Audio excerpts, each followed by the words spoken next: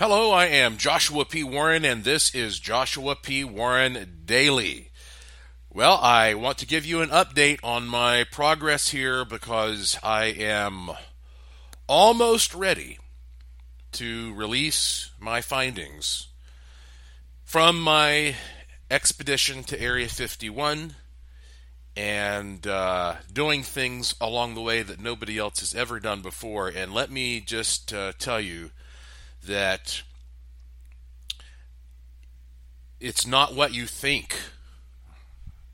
And I know that you might be thinking, well, how does he know what I'm thinking? Well, I think I know what you're thinking, and it's not what you're thinking. It's good. It's very weird, but it doesn't neatly fit into any kind of little category that you probably have in mind. And what's even more ironic is it's not really even an Area 51 story. It's about something I stumbled into along the way. And I find again and again throughout my life as a researcher that the most innovative discoveries are the ones that truly take you by surprise. And this was one that took me by surprise. And so since I left my last podcast, I've been putting together a video presentation because I did a decent job of videotaping what was happening just in case. And honestly, I could have taken this trip and gotten nothing extraordinary, and then at that point I would have just done a podcast and said, yeah, well, nothing really happened. But on the other hand, something did happen. And therefore, I knew that was a possibility, and I documented things pretty well enough that I'm happy with how my video presentation has turned out. So what I'm going to be doing is putting out a web page that has the video and all of my results and all of the supplemental information and a press release. And I already have a major television station that has told me that they don't know what I've got, just like nobody else knows, but they want to do a story about it. So they're aware of my track record, and they know that if I say I'm going to be releasing something, it's going to be good. And so you're going to be hearing about this some in the media soon, I'm sure of that. And again, I hate to be so mysterious, but not for much longer, because I think I'm going to be ready to release this over the weekend, either tomorrow or Sunday.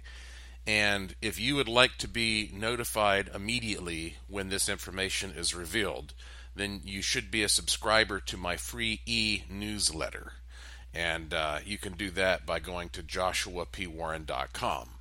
But I'll tell you a little bit more about things now that I know more about what I'm going to present and what's going to have to get left out because of time constraints and that sort of stuff. I will tell you that on my entire drive from Las Vegas up to Area 51, past Rachel, Nevada, and back, I was stopping regularly and getting out into the desert with two different types of Geiger counters. And it's always good to have redundant instrumentation if you can, but these two that I have are a particularly good combo because one of them is a little more sensitive than the other. It's more sensitive to things like X-rays, and the other one is more sensitive to, well, it's not more sensitive, but it just doesn't include X-rays. So it only includes like alpha, beta, gamma. So anyway, by comparing the dust out in the desert, there and back, there was no evidence whatsoever of excessive radiation. And so I know that, that various testing has been done here in Nevada historically, but nothing that anybody should be concerned about. And it's kind of funny because before I came out here, I actually had a family member say, you better watch it. They've done a lot of nuclear testing out there, and you're probably going to be exposed to more radiation than usual, and you might get cancer. Well, let me assure you If you take a Geiger counter out here in the desert, you're not going to find anything to worry about. As a matter of fact, I got higher readings in various parts of western North Carolina where there are natural uranium deposits. So, so yeah, nothing there. Um, and it's another thing I meant to point out, and this is just sort of to give you, I guess, an experience close to what I had, theater of the mind. I meant to mention when I was doing my last podcast that when you're out there at Area 51 at night, it's so quiet. It's so quiet that the only thing you can hear is your own blood rushing through your veins.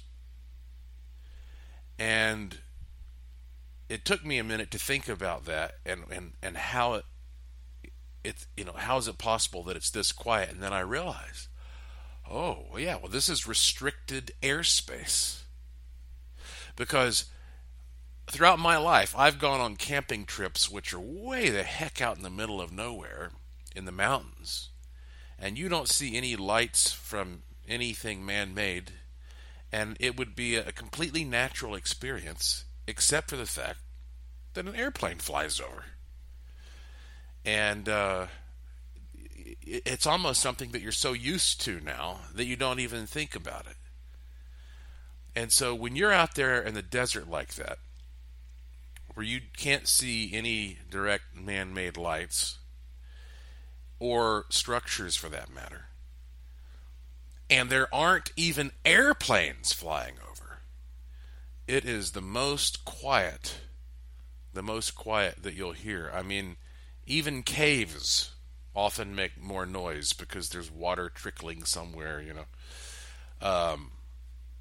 That is an impressive thing to think about, being somewhere where the airspace is restricted. And so when I go out there and I'm using my third generation paratemporal night vision goggles, and these are night vision goggles that have been specially tested to be perfect for doing UFO investigations.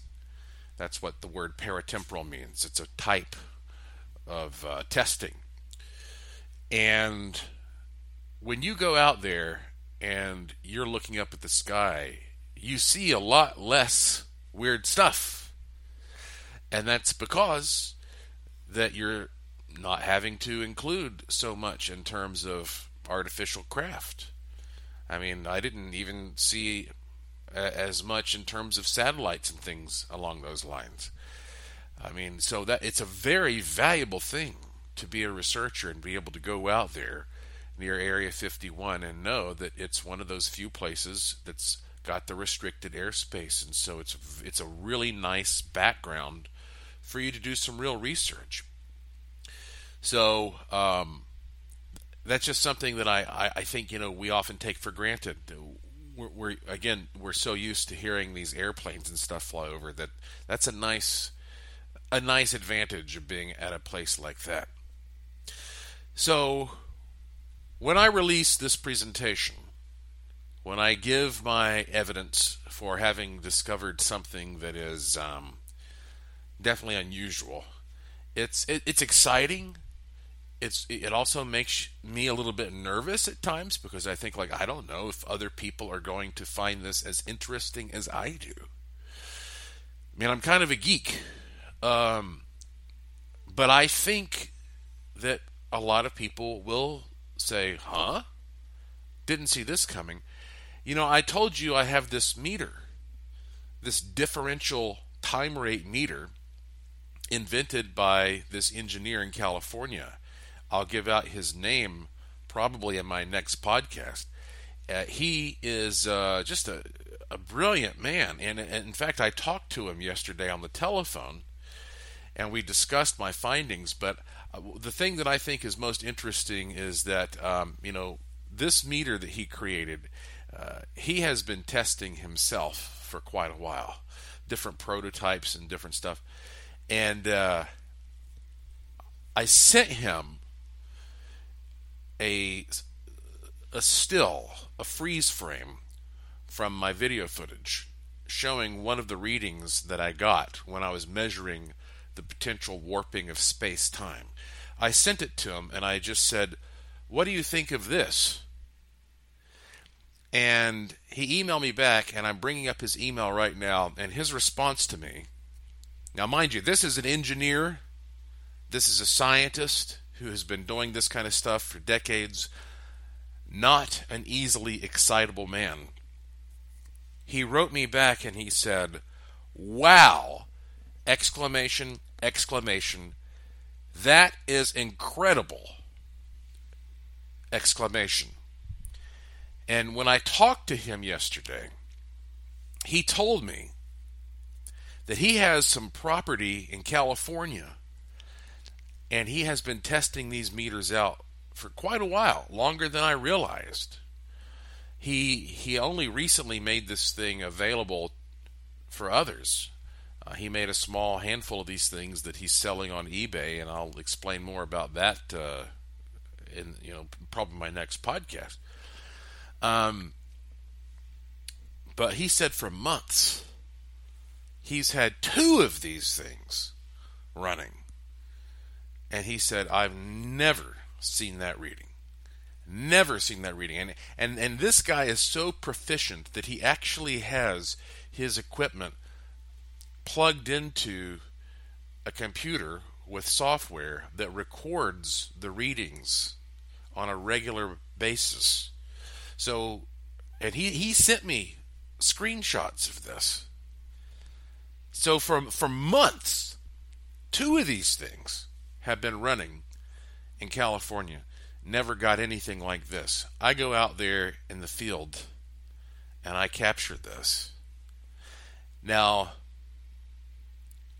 I want you to also realize I have done everything in my power, and the engineer will tell you this, to operate this device properly, and I never saw anything else weird except for this one time at this one place.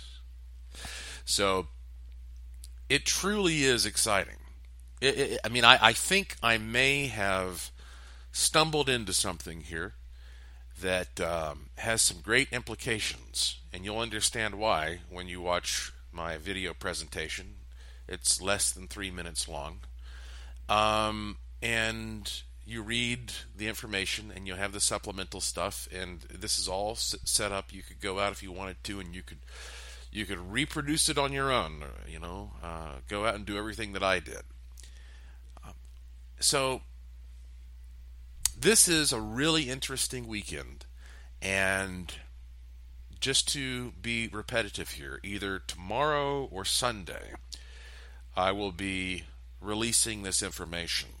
And so make sure you are a subscriber to my free e-newsletter.